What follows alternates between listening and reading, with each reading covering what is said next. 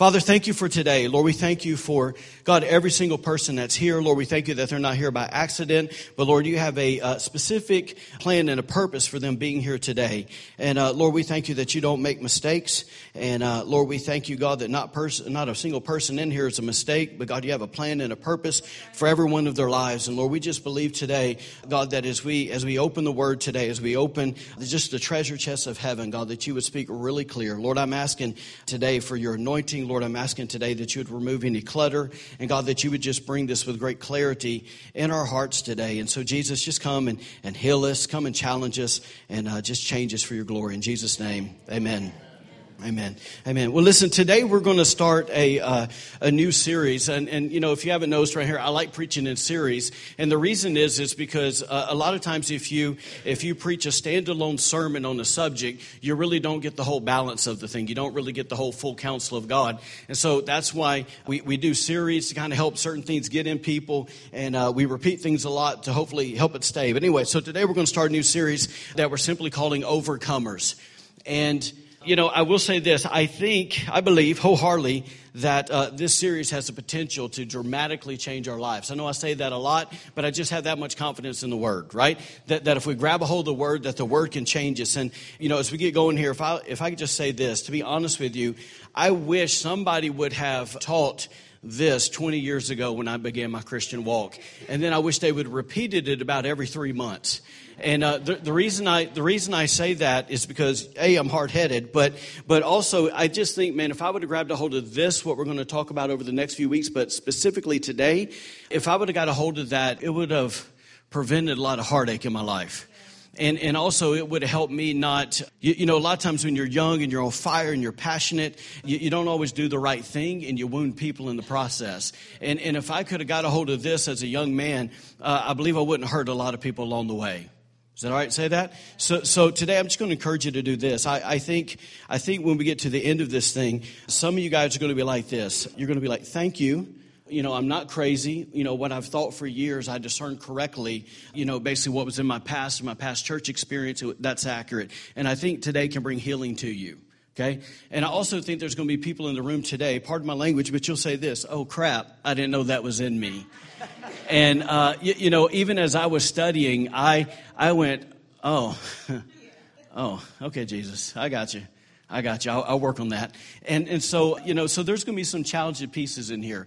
And so, you know, but here's the thing. We can either hear the challenging piece and we can somehow dig our heels in and say, okay, well, I'll work on that and I'll do it. Or we can just go, okay, Jesus, I need you to do this in me. Am I making sense? All right, so we'll get moving from there. So anyways, if we're aware of it or not, God has called every single one of us to be an overcomer. Do you believe that? Listen, that as his sons and daughters, man, God has called us to live from a position of victory as ones who prevail against the trials, the temptations, and the traps of this world. Now, I'm going to give you 3 verses real quick, just kind of back that up. The Bible says this in Revelation chapter 12. It says, for the accuser of our brothers. Who's that talking about? Someth the devil, right? It says this, it says, who accuses us before our God day and night, he has been hurled down. And it says in verse 11 that they overcame or they conquered or they prevailed against the devil by the blood of the Lamb and by the word of their testimony. That's good news, isn't it?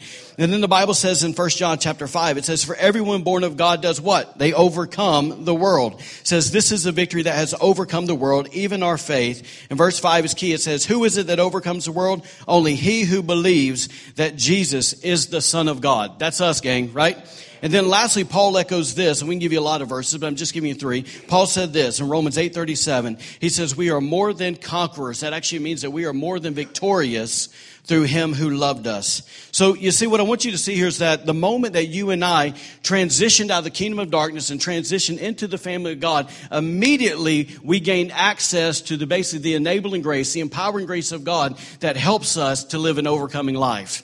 But how many of you guys know that there's a humongous difference between having access to something and then actually walking in it? See, there's a big difference between access and automatic. And the reason is let me maybe say it like this. Lance can, maybe open a door for me, but it's still up to me to walk through the door. Right? So God's opened the door, but so often we don't walk through it. And the reason is because we have this thing that's called a free will. So often we're just glad that we're saved, and that's really as far as it goes. But there's a whole lot more than that. Yes? If you've ever played Monopoly, the whole collect $200 and go, you keep going around that thing. It's not just one go at it, okay? So listen, so we have access. But here's what I want us to see, just kind of setting this up, is when we get snatched out of the kingdom of darkness, we get put in the family of God, yes, we get saved, right? But when we get saved, nowhere does the Bible say that the enemy quits messing with us. All he does at that point is he begins to change his tactics. And let me kind of show you how these tactics work. In other words, he goes, okay, obviously God's, moved in their life. Obviously now they've been set free from the bondage of sin and death. So that's broken. And the enemy goes like this, because he's not a dummy. He says, okay, how can I get them back into bondage?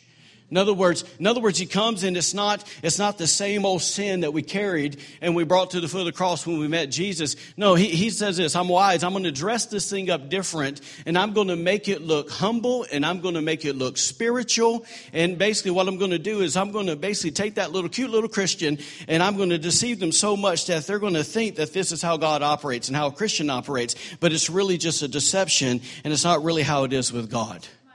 Does that make sense? So it's kind of like this. I'll give you an example. It's Romans 8 says it this way. It says, for you did not receive the spirit of bondage. So here Paul he's writing to people, once again, that are saved. They are Christians. But he's saying, you know what? Because the enemy has come. If you read the rest of the verse, you'll see that basically what happened was the enemy caused them to view God different. And because they viewed God different, they didn't live out of sonship. They began to live out of fear. And that's the same thing that the enemy is still doing to us today with the things that we're going to talk about over the next few weeks. Y'all with me? So what happens is basically just deceives us and gets us, once again, I want you to see that's not the same bondage that we had before we were saved, but it's a different kind of bondage that comes that there's many, many Christians that are walking in it and they don't even know it. Okay, so here's kind of the goal over the next few weeks is we want to take some time. We want to begin to identify those bondages. Okay, and that's not a scary thing, right? I just kind of thought this morning. Man, if somebody lied to me, I'd want to know. If somebody deceived me, I want to know. And that's the goal over the next few weeks. We want to find out where we have been lied to and where we have been deceived. Right? Because the goal is to identify that thing, and then we have an option. We can either identify it, go, okay, it's there, and I'm going to live with it, or we can confront it so we can find freedom. And over the next few weeks, my hope is that we'll confront that thing so we can get free from it, so we can be the overcomers that God's called us to be. Amen? So listen, so the area we're going to talk about today is this, and don't cringe on me when we start talking about this, okay? Y'all hang tight with me. There's not a person in this room that hasn't encountered this, and there's not a person in this room that hasn't been tested by it, and probably all of us have dealt with it at some point in our life, meaning we've had to fight it. And it's this. It's called a religious spirit. A religious spirit. And, what's so funny about a religious spirit is nobody ever comes up to you and goes, hey, I just want to let you know I got a religious spirit. The reason they don't do that is because they don't know they have it, right? Once again, when you are deceived, you don't know you're deceived, right? Nobody willfully walks in deception. These people, once again, us included, man, there's a lot of times that we get really religious about things and we don't even know. In fact, I'll just say this. I'll jump ahead of myself.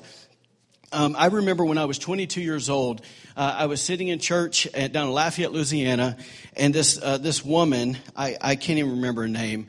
I got a name in my head, but I think it's wrong. But I remember there was a line of us ministry students, and, here I am, been saved for, I think like 4 years, super, super zealous, like inferno, like there's no wisdom. I'm just on fire, like, full board, let's go get Jesus.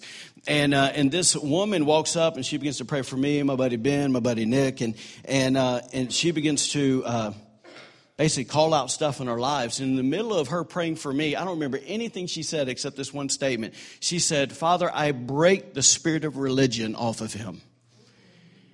And I remember sitting there going, I don't know if I need to be offended, if I need to maybe chalk this woman off and kind of disregard her as emotional and crazy, or if she's right.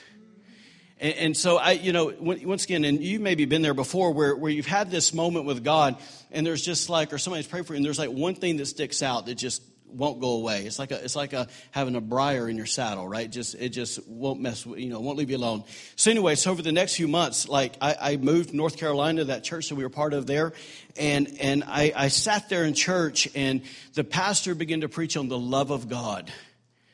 And I will tell you this, a religious spirit will show itself when the love of God begins to be preached. Because everything about a religious spirit is opposite of the love of God. I'm really getting ahead of myself here.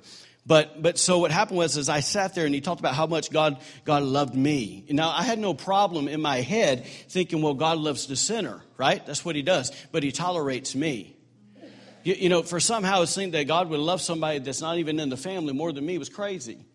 Yeah, right? In your head, you're thinking that. So anyway, so as this guy begins to talk about the love of God, I begin to basically realize how religious I was. Because in my mind, when that woman prayed for me that day, I just thought, once again, I would hear that occasionally in the church. And I thought somebody that was a religious spirit was basically mean, judgmental, and didn't want the move of God. And I didn't think that was me. So I had such a limited view of it. I really didn't know how it showed in our lives. Okay, so today what we're going to talk about is we're going to talk about how that thing shows up in our lives. And I will just maybe it's an indicator for you is just like me, when I begin to hear the love of God and I begin to get really, really, really uncomfortable, that's maybe a great place to start. Okay, in other words, if you don't realize how much God loves you, that's a great place to start. All right, so let me show you today real quick what a religious spirit is. A religious spirit is a lie which seeks to substitute or seeks to replace the power of the Holy Spirit in our lives with this keyword, performance. Performance. In other words, let me say it another way, that our relationship with God ends up being based off a bunch of religious activity, a bunch of works that I have to do rather than to just enjoy what's been provided for me through the cross and resurrection. Making sense? See, 2 Timothy puts it this way. It says, having a form or having an appearance of godliness, but denying its power. See, what happened is this, and we'll get into this, but maybe it's help you understand, that when that woman prayed over me, looking back, what I realized is that I was trying my best to somehow earn all this stuff from God. Right? In other words, I didn't just receive by faith everything that Jesus did for me on the cross. Am I making sense? Good, because I'm not sure. All right, here we go. So let me maybe say this. I'm hopping all around here. What makes a religious spirit so hard to identify in someone's life is because it comes off as it's very zealous. So, from the outward appearance, it looks like, man, this person's really zealous for God. They're really zealous for the truth. But the truth is it's an ungodly zeal. And so basically, that's what we're going to talk about today is that ungodly imitation zeal. And here's where that thing's rooted in. And it's Proverbs 19:2. Simply says this, that it is not good to have zeal without knowledge. Zeal without knowledge. Watch this. When you don't, just like the Roman church, when those guys, what we said a while ago in Romans 8, when you don't know the Father heart of God, when you don't know your identity in Christ, which is sonship, when you don't know the full counsel of God, meaning His holiness and His grace, His once again His love and His mercy, the whole package. When you don't get the whole concept there, what happens is you're operating from a lack of knowledge. That was me. I was so on fire for the holiness of God, but I had no clue about the love of God, and so the enemy could come in and he could deceive me into basically viewing God as someone who He wasn't, right? And that's how you become religious. So you can be super zealous, but religious. Let me give you an example. The Pharisees. Can't get more perfect than that, okay? Nobody wants to say they're a Pharisee, but a lot of times we find out there's a Pharisee within us. Okay? Because if you look back at the Bible, man, nobody on earth prayed more than those guys. Nobody fasted more than those guys. Nobody read the scripture more. Nobody had a greater hope for the Messiah, Jesus, to come, right? Who we know as Jesus. They didn't have a clue. Or more zeal for the things of God. But watch this. So here was all this zeal in action. They had so much zeal. They created so many laws. I mean, they even got so detailed in their zeal that they believed that if you spit on the Sabbath day, because the spit would roll on the ground in the dirt, that you were working and you broke the Sabbath. That's a lot of zeal, right? Rednecks would be in trouble because rednecks should walk around and spit, right? So, I mean, but the thing is here's these guys with all this zeal, but yet here comes God in the flesh, and walked among them, and they never had a clue who he was. They did not know him. It was a lack of knowledge. They didn't know who he was. So when you look at the Bible, you find out that they had the performance thing down pat. They were great at it. But yet they opposed Jesus more than anybody ever. I mean, seriously, wrap your head around this real quick. Demons would pop up. Jesus would be like, you're done. Gone. The most opposition he had was not from the kingdom of darkness. It was the religious people. So to think about that, here's these people that are anticipating God coming and doing all, they got all this zeal for God, but yet they crucified him when he came. You know, even if you want to get another example, we all love Paul, right? But one time he was Saul, and that man had a tremendous amount of zeal for the things of God while he was persecuting the church. You know, and think about this. Remember when you look at, Acts chapter, is it 9 or 10, Damascus Road experience, that he's laying there on the ground. And once again, Jesus appears and he goes, who are you? Why did he do it? Because he didn't know who he was. It was a lack of knowledge. Okay? So today, obviously we're not here to talk about Paul and those guys and Pharisees. We want to really discover if we're living in a religious spirit. Okay, and I'll say this for us to figure out if this is us today, it's going to take a tremendous amount of courage. Is that okay? And so here's the question that we want to ask ourselves today with a great amount of honesty. Next one, please. Yep. Why am I zealous for God? Why? Why am I zealous for God? I'm going to give you 4 quick reasons. Number 1, you see it already there.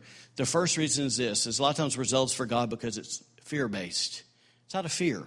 And basically, the religious spirit tells us that we should serve God in order to gain his approval. That it tells us, men, that the enemy will come and say this, but once again, because you don't really know who God is, you don't understand sonship, you don't understand the Father's heart, then he says, you know what, you got to go gain love, you got to go gain acceptance, you got to go gain his favor, and you got to do this, this, and this, and this. So it's always, we're coming to God out of this position of fear and trembling, but not the good kind, right? But it's that kind that just thinks, man, God somehow don't zap me, right? This God's the big guy upstairs, hit me in the head with a hammer. God just, are y'all following me? So my zeal and my passion to want to seek God is really fear-based. The second one is this. It's because of pride. We don't really dress it up as pride, but it really is pride. In other words, we don't call it that. But basically this, the religious spirit tells us that our relationship with God is based off of our personal sacrifice. In other words, it's not based off the sacrifice that Jesus made. It's all based upon my sacrifice. That basically if I can do enough things and be zealous enough that somehow I can atone for my own sin. That somehow I got to prove myself worthy of what God's done for me. If you've ever said in your word, I'm not worthy, religious spirit. Are you with me? Because here's the thing. Your child has never sat at your table and had to beg for something and said, I'm unworthy. Okay, so if once again, so if we come and do that to God, we believe a lie. We don't even have a clue who he is. So, it's kind of like this. Somebody maybe said it this way, to make more sense. And this is where the pride comes in, is because a person that is zealous in this way, they put more of a focus on their cross than they do his cross. And when you put more focus on your cross and I got to die, I got to die, what happens is you become really self-centered. And it becomes all about what you can achieve. So once again, God will somehow accept you. So right there's kind of your power twins. Fear and pride are the foundation of a religious spirit. Let me give you a third reason why we're zealous for God. And there's a reason I'm saying this. It's love. We just love him. Right? That there's something in us that goes, man, I don't want to do, it has nothing to do with, his acceptance. I just want to bring God pleasure. I want to bring him joy. I just want to be thankful for what he's done for me. And see, that kind of zeal is from a position that is always focused on basically it's focused on God. So it's God-centered and it's not self-centered. All right? Make sense? Number 4, the reason I said that third one is because this is where really most of us are at. The fourth reason we're really zealous for God is this. It's a combination of the first 3. Is that not so true? It's like, how many, we get here and we start worshiping and man, it's really love. And then we wake up on Monday and it's fear. Wake up Tuesday, I got to earn this thing. Man, it's what I can achieve. and it's pride.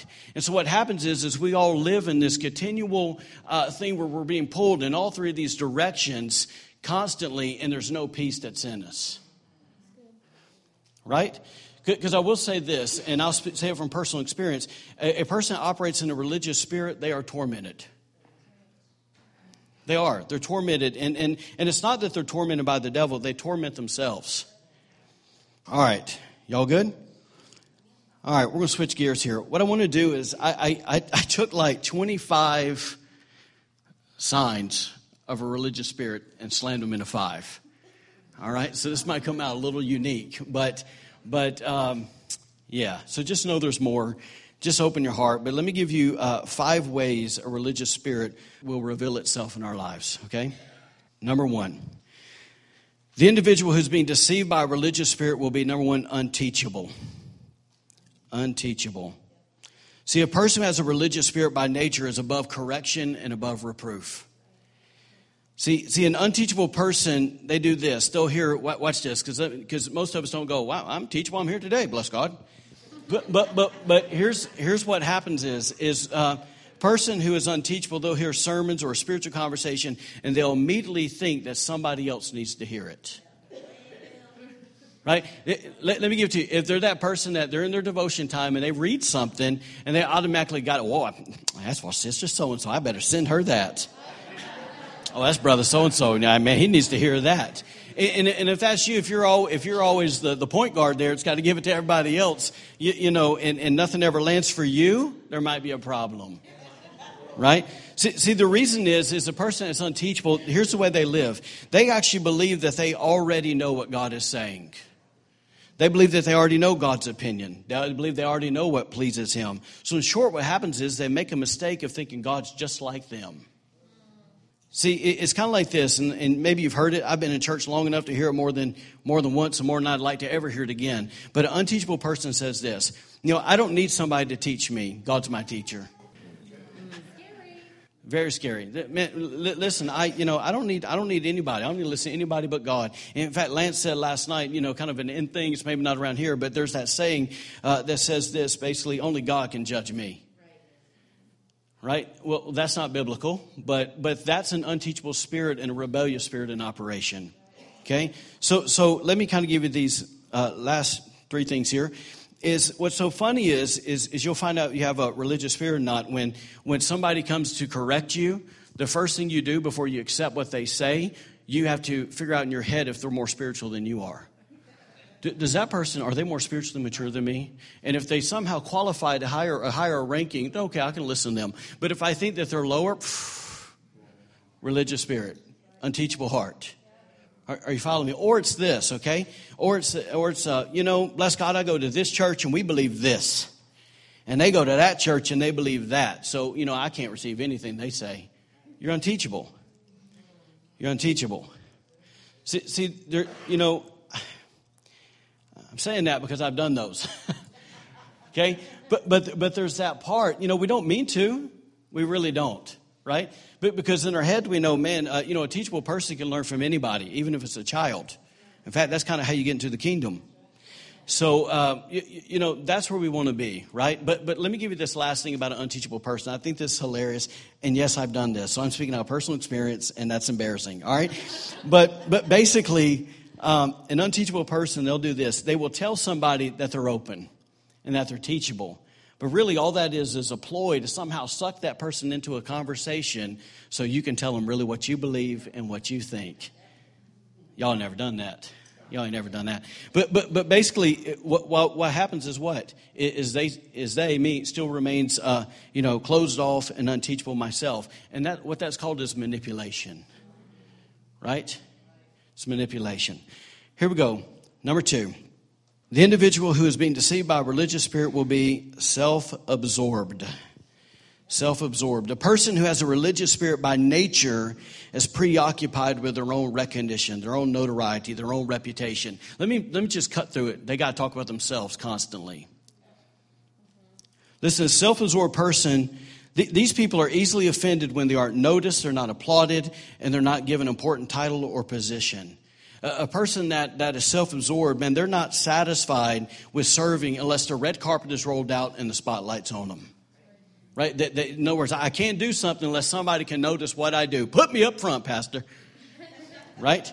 And it's kind of like this, and this is going to sound hard, but usually a self-absorbed person, they're bossy, overbearing, and intolerant towards the weakness and failures of others, yet they have a tremendous amount of grace for themselves.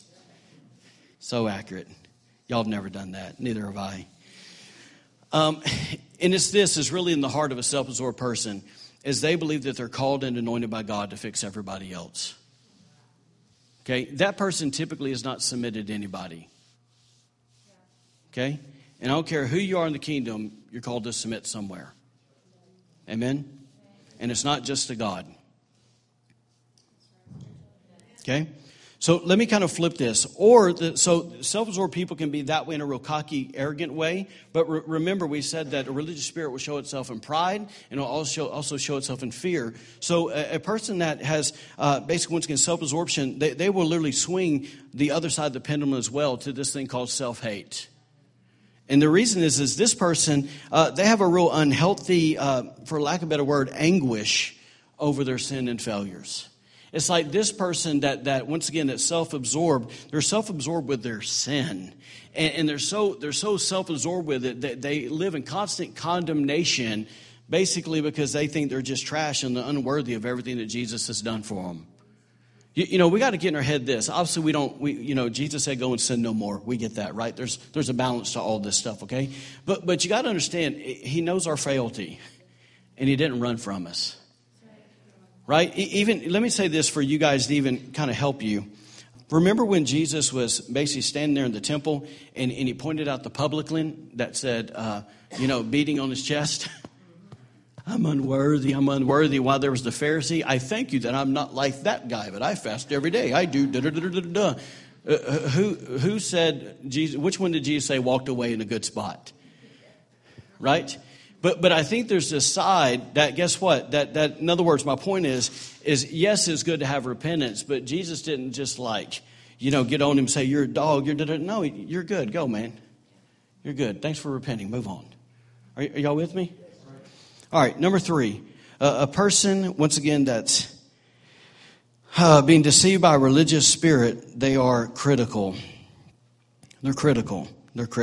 This has probably been my biggest battle with all these. And I think, let me maybe say this off top. If you are discerning, this is going to be the one you're going to fight the most. Okay, do you guys get what I mean by that? If you're the kind of person that walks in the room and you basically can discern the atmosphere, if it's godly, if it's evil, what's going on, all those things, this will tend to be the one that'll get you. Okay? Did that go over everybody's head? Yep. Okay. All right. I don't know how to say it better than that, so Jesus fill in the blank. All right, there we go. So listen, but a person who has a religious spirit by nature focuses on what is wrong with others while they remain blind about their own faults.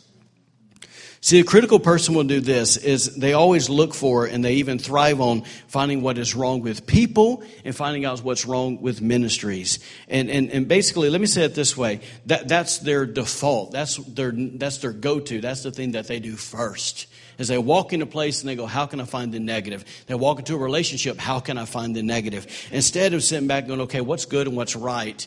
And maybe even this, here's the mature approach, is even if it's out of order, to stop and pull back and go, okay, God, what are you doing there so I can partner with you? Right? Let me say this. People come to church, well, bless God, they don't have this, this, and this, and this, and this. I'm not going to be a part of it. That's what a critical person says. Unless this thing is perfect, I don't want to be a part. The only problem is Jesus and the Holy Spirit's the helper. He's a part of a lot of things that aren't perfect because he's part of us. Right? So that mentality is not of God at all. Right? So anyways, back to the critical guy here. These people can typically quote the Bible with the best of them, but their motive in quoting the Bible is never to build up, never to encourage. It's always to tear down, always to tear down, always to damage, always to divide. And usually these guys, like I said previously, they can point out problems with great accuracy, but seldom, watch this, do they have solutions for the problem. In other words, so it's easy to point out what's wrong, but they can't go, okay, I see that this is going on, but man, I've been in prayer, and I believe that this is the thing that will help bring breakthrough in that area. We could do X, Y, and Z, and that'll help in the spiritual growth of that matter. It'll bring life to that matter. Does that make sense? So, this person, how they normally get to kind of where they're at is they're really just suspicious. It's a false discernment. They're just suspicious, and basically, typically, these people are, they deal with past rejection and past insecurities, and so they have kind of like this inward axe to grind. And it's like they're simply, by pointing something out that's wrong, they somehow, it makes them feel better about themselves. Is that not true? So let me maybe say this, okay? And this is a tough pill to swallow, but I'm not so sure if we're ever more like the devil than when we're critical. The reason I say this is because, once again, what did we read a while ago up top in Revelation 12? That he's the accuser of the brethren. So if we get around the body and all we want to do is talk about what's negative in him, we sure are acting a whole lot like him. Right? God, don't you see what's wrong with that person? Yeah, he knows. So let me give you another thought here, and we'll move on. If a person's critical heart goes unchecked, it'll cause them to fall into spiritual perfectionism. And here's what I mean by this, and y'all please listen to this, okay? A person that has spiritual perfectionism, they see everything as black or white. This requires every person, every teaching, every ministry to be judged either 100% right or 100% wrong. There's no middle ground. And let me maybe kind of help y'all with this. Jesus is the only one that can somehow comply with that. Are y'all with me? Yes? Did Paul not say, man, that we all know in part? So listen, everybody look here, please. Okay, maybe I'll talk louder, wake everybody up. All right, here we go. Is that there's not a ministry or a person that knows in full. So why we get mad at them? Because they don't know it all. They can't know it all. They're not God. Right? Well, bless God, they don't have this. That's because they know in part. Yes.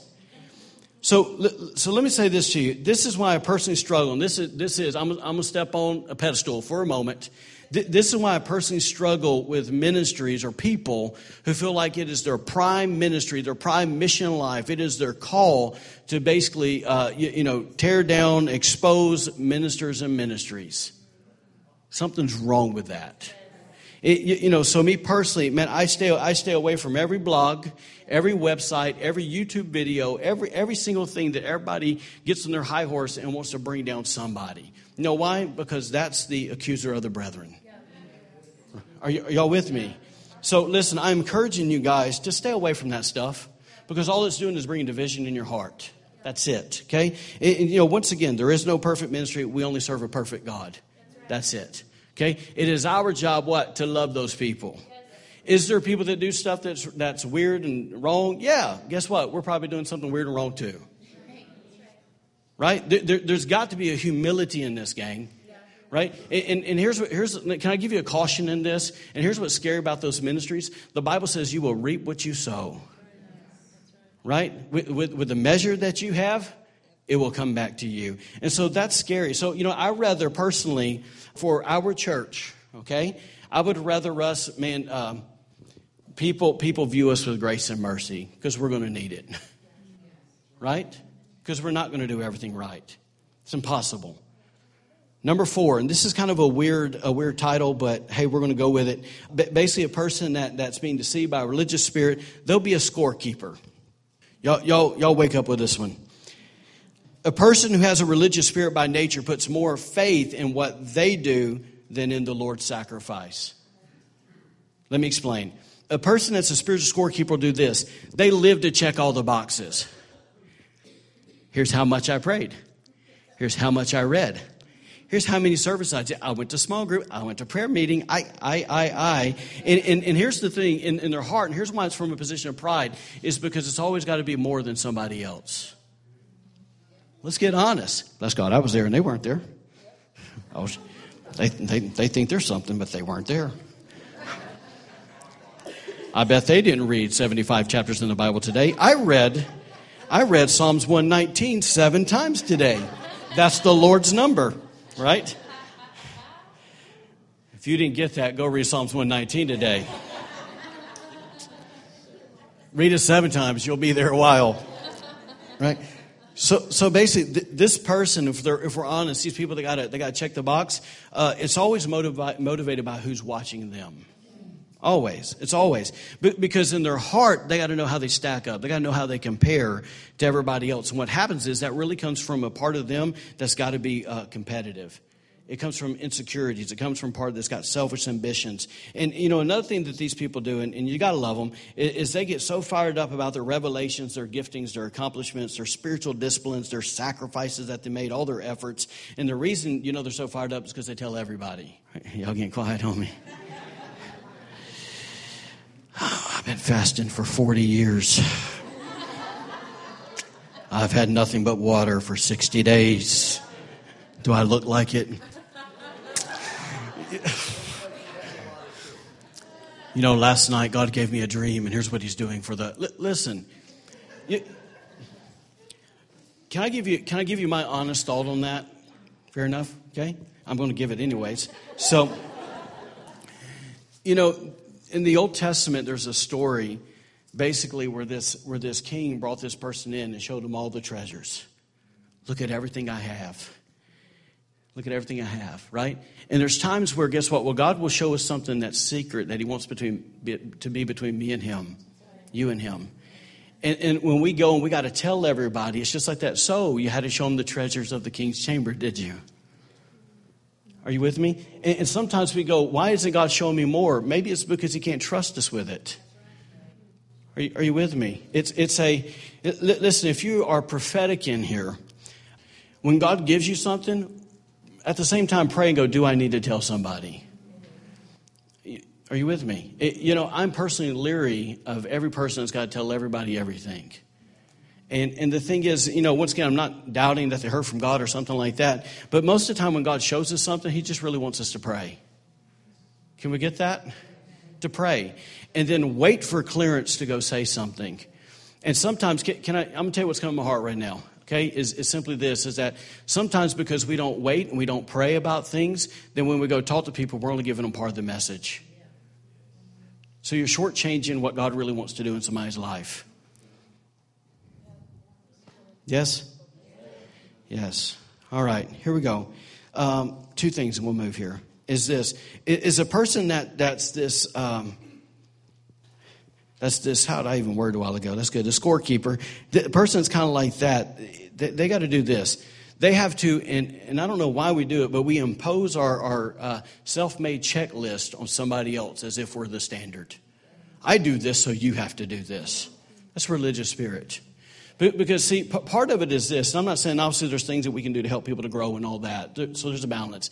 But a lot of times what we do is we'll take and we'll heap our walk on somebody that doesn't have the grace to walk in it yet. And it's really unfair for them, and we really set them up for failure instead of walking in the life that God's called them to. Right? Y'all follow me? That's why I have everybody listen to me, okay? Because it's my heart that we would all be disciplers. We're all called to it.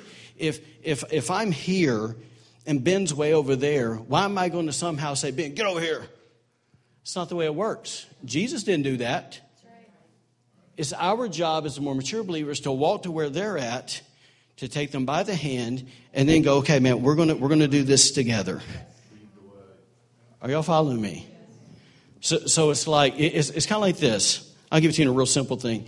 If I'm mature enough and I can go pray for 3 hours, I don't say, you get over here and you pray for me for 3 hours. If you don't pray for 3 hours, you don't love Jesus.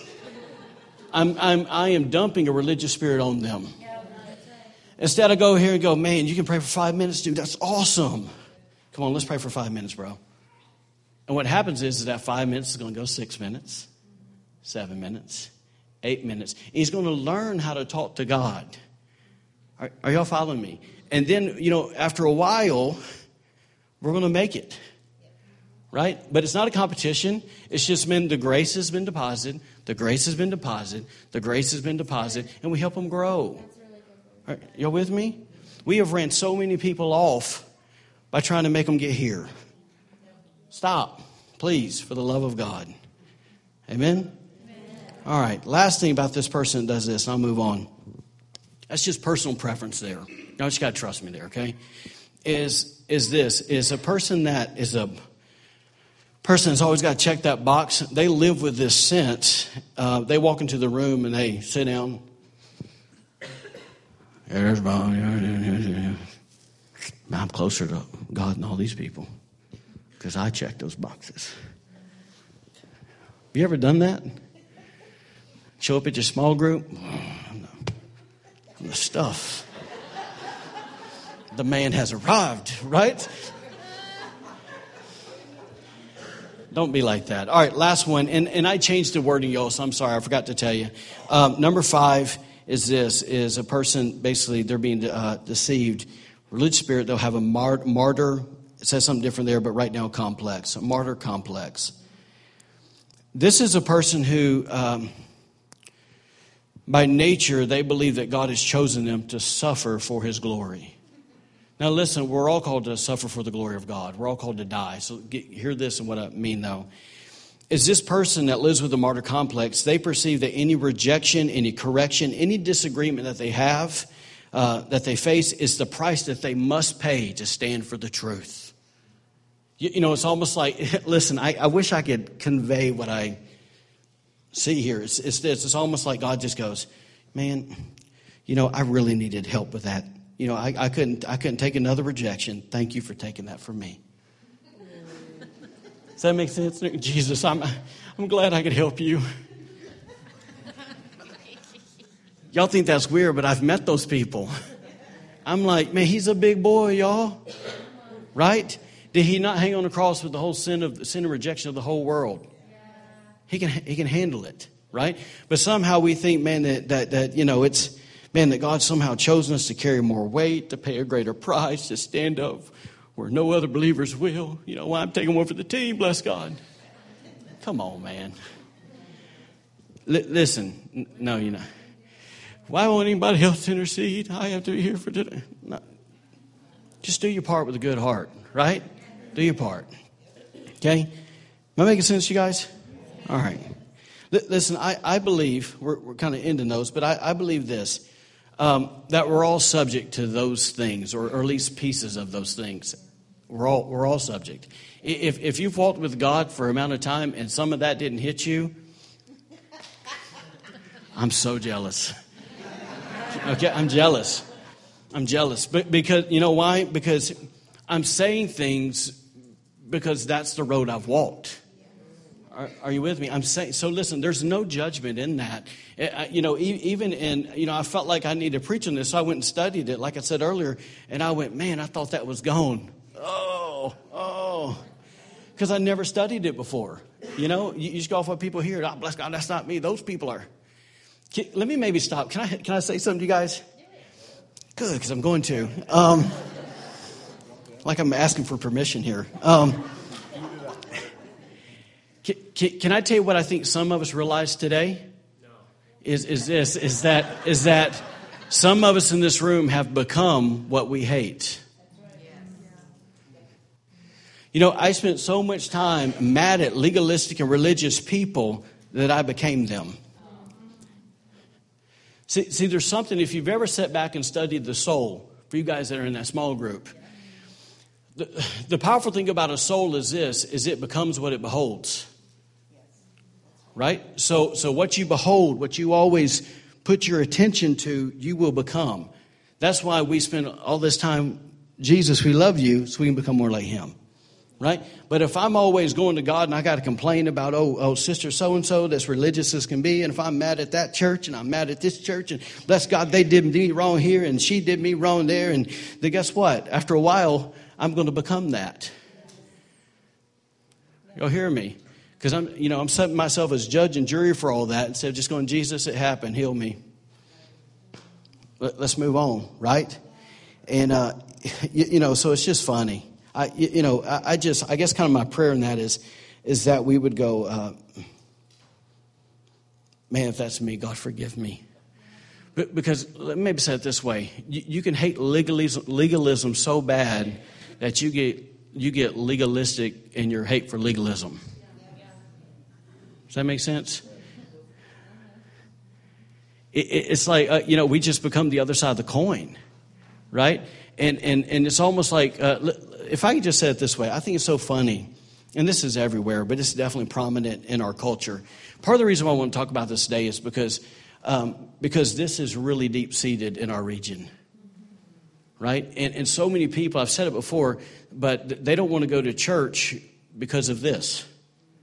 And so they're rejecting Jesus. Watch this. The same way the enemy has deceived us into getting religious, he's basically deceiving them and thinking that religion is God. And it's not God. And so they're rejecting a God that they don't even know. And I just got this crazy belief that if people could see Jesus for who he really is, they'd run to him. So it's all the more reason why we got to, man, Jesus, I want to be like you. I don't want to be the accuser of the brethren. I don't want to be critical. I don't want to be, I don't want all this crap in my life. God, help me be the overcomer so people can see you. Right? And so, anyways, our region's got to be healed to this. Plain and simple. And so let me say this. Let me give you what I think, it's my opinion, of what I think the only thing that's going to get this out of our lives. And I'll quit talking. All right? 1 John 4:8 says there's no fear. If I can add a word there's no performance in love. There's no fear in love, but perfect love casts out fear, because fear involves torment. But he who fears has not been made perfect in love. Pretty good, huh? So simply this, that wherever we're at today, here's really what we need. Watch this. If we're critical, man, we need to love people. That's it. Jesus, help me love people the way you love them. If I'm sitting there and I'm that person that's got to check the box, God, somehow open my eyes and God, let me see your love for me. Am I making sense? That whatever it is, any of those 5 things, once again, it is the love of God that drives out pride and drives out fear. We got to have it. Right? So that's our verse. That's our address. If you want to get free of it, grab a hold of that verse and wear that thing out. Right? That's what we do. Listen, that's what we do. Here's an issue. Here's what the Bible says. Go get what the Bible says. That's simple, right? Because that is the only way to freedom. That is the sword. Now watch this. Is everybody okay for a second? Watch this. When I say everybody's guilty there, somehow we're all guilty. So no sin, no shame, no condemnation on you today at all. At all. Not an ounce. Okay? Just Jesus, help me be an overcomer. Amen. So let's pray, and we'll be done. And Jen will come up and she'll bring us home. All right? So just kind of close your eyes. So Lord, we just get honest before you today. And Lord, we thank you that you're not a God of confusion and you're not a God of condemnation. In fact, Lord, we thank you that you even said in your word that when our heart condemns us, that you're greater than our heart. So Lord, thank you. Just, before we deal with it, God, thank you for the way you love us. Thank you for the way you care for us. Thank you for your awesome plan that you have for our lives. Thank you for all the promises that you have released over our lives. And so, Lord, today, we're just asking, God, if any of those things, resonated in our hearts and we said, man, that's me. Lord, we thank you that there's a way of life that leads us out of that.